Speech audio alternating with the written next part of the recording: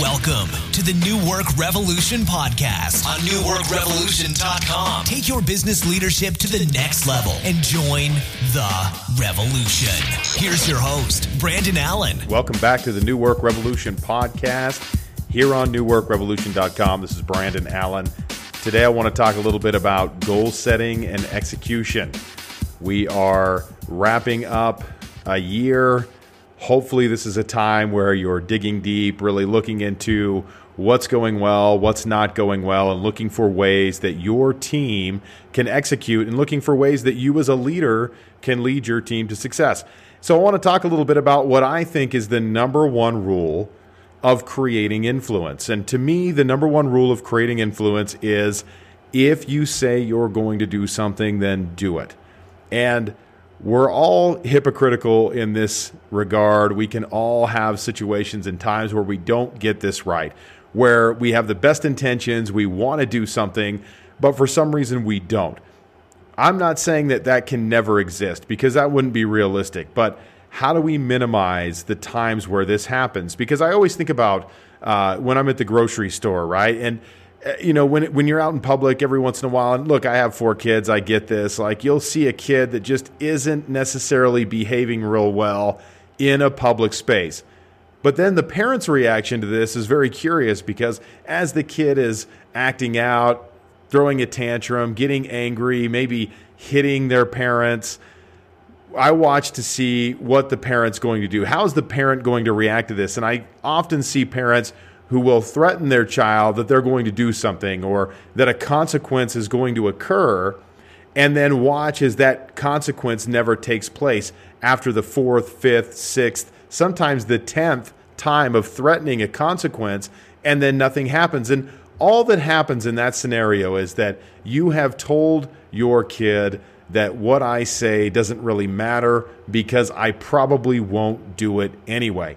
And we can be guilty of that as leaders. And I'm not just talking about doing what we're going to do in a punitive sense from an accountability standpoint, but also just doing what we say we're going to do from a way that just creates urgency for people in that they want to move forward with the things that we're working on. And so if you talk a lot about things that you're going to do and you don't back them up, that starts to create negativity for your team. And I work with leaders from time to time who will say, hey, I had this meeting with so-and-so, and you know, maybe that was a few months ago, and then they've never followed up or they've never talked to that person again.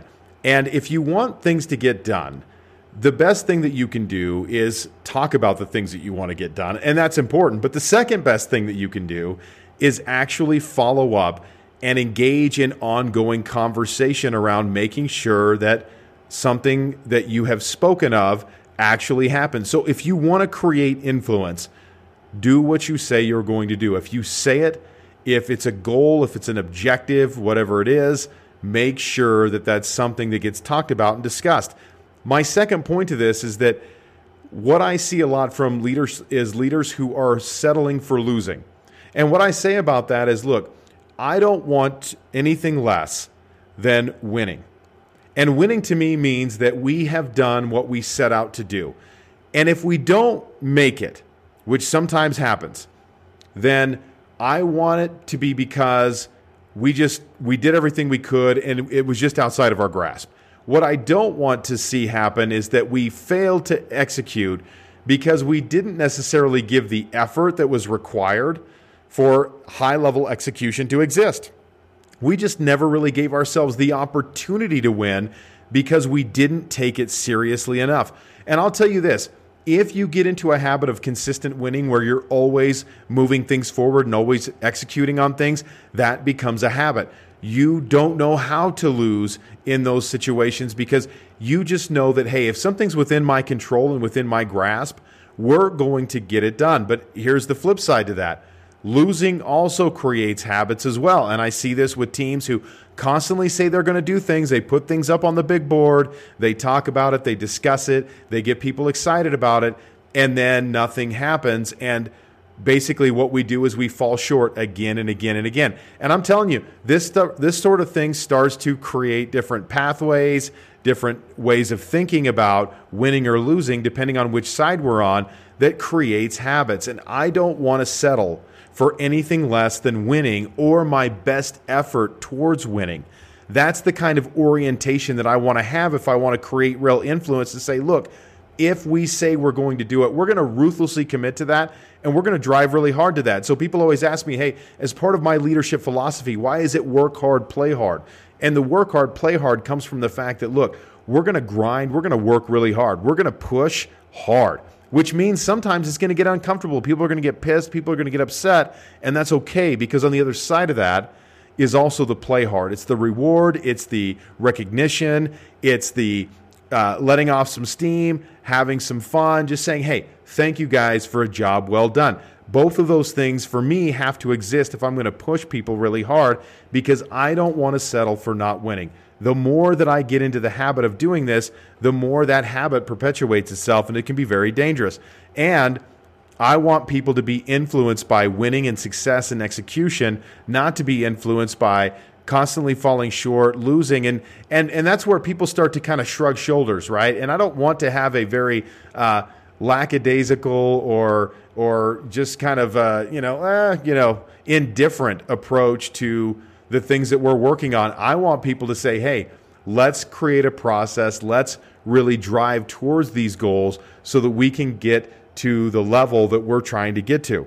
And the last part of this is so critical, because my biggest observation around why do we not execute better as leaders comes from the fact that leaders are not very realistic. And so you may be this person as well. You have the best intentions of doing things, but the things that you have spoken actually have no hope of actually getting done. There's not enough time, there's not enough resources, there are not enough people to actually effectively execute. And all you've done when you're talking about building a winning culture is set yourself up for failure again and again and again.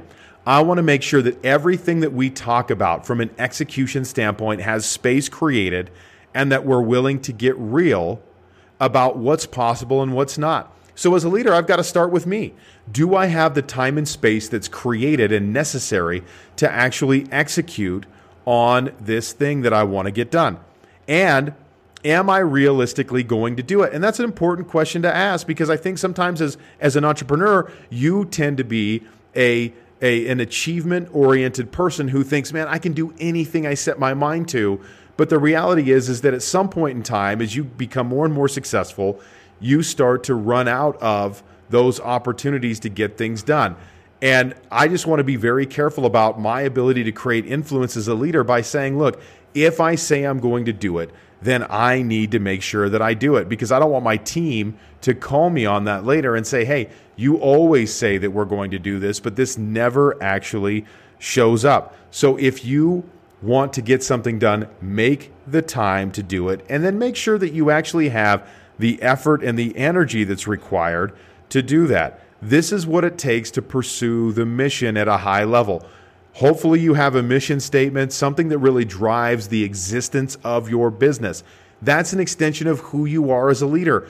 As a leader, you're saying, look, this is my mission, professionally speaking, that I am looking to move forward with and further. Every step that I take should lead me closer to that mission. If it doesn't, it's got to be something that I've got to question the validity of to see if that's really something that we should engage our resources in pursuing if it doesn't serve the mission. This is all about impacting lives and making people's lives better, and organizing and orienting my team around accomplishing that end. So if I want to create influence, if I want to be great at executing on the goals that I set, I've got to be mission oriented. I've got to make sure time and space is created, and I've got to be willing to push people forward in a powerful way to ensure that that gets done. If you find yourself saying a lot of things and doing less of those things, and you notice that your team has started to maybe adopt that philosophy, this is a great opportunity to reorient your team. And how you do that is really to get humble as a leader. And how I would approach that is by saying, hey, look, team, this is something that I've recognized that I haven't done a good job with, but I notice that I say things that we don't end up following through on, that I don't end up following through on. And then I think I'm concerned that I've maybe created an environment here where people feel like the things that I say are either optional or just ridiculous because they're not going to actually happen. Nothing's going to get done around those things. What I want to be really intentional about as a leader for you guys is to avoid fake work. I want to make sure that the things that we talk about are things that we're going to relentlessly pursue. As a leader, I'm going to work on that, and here's how I'm going to do it, right? And you may say, hey, we may have more intentional meetings around talking about this. We may have more one-on-one check-ins. We may limit the number of things that we work on to ensure that we give it the time and attention and detail that we need to give it. But that's how I would kind of approach that, is to take a step back and let my team know, hey, I realize as a leader I've not been influential here. This is something I'm willing to work on as a leader to get better at, and I'm wanting you to kind of help me take the lead. And the reason why we're doing that is because I've noticed that we're not making as tremendous of an impact in this area, right? It could be around our mission. It could be around our finances. It could be around just team morale, things that you've noticed, and just say, look, I want to create something different in our environment. And that's really what we do at Total Experience Design, because everything that we do is about creating intention for you so that you have a business by design, not a business by default.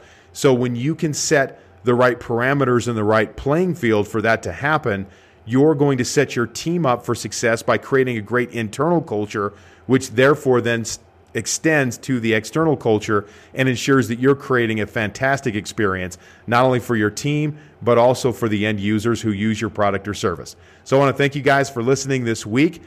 Take a look at your ability to goal set and execute, and then ask yourself, what can I do to create better influence, to create tremendous movement around the things that we want to get done in our organization? If you have any questions, go to newworkrevolution.com, hit us up with questions. If you found the show valuable, please share it with other people, and don't forget to rate us in iTunes, Stitcher, wherever you listen to podcasts. So I want to thank you again for listening. We'll talk to you again next week. Thanks for listening to the New Work Revolution podcast on newworkrevolution.com. Until next time, take your business leadership to the next level and join the revolution.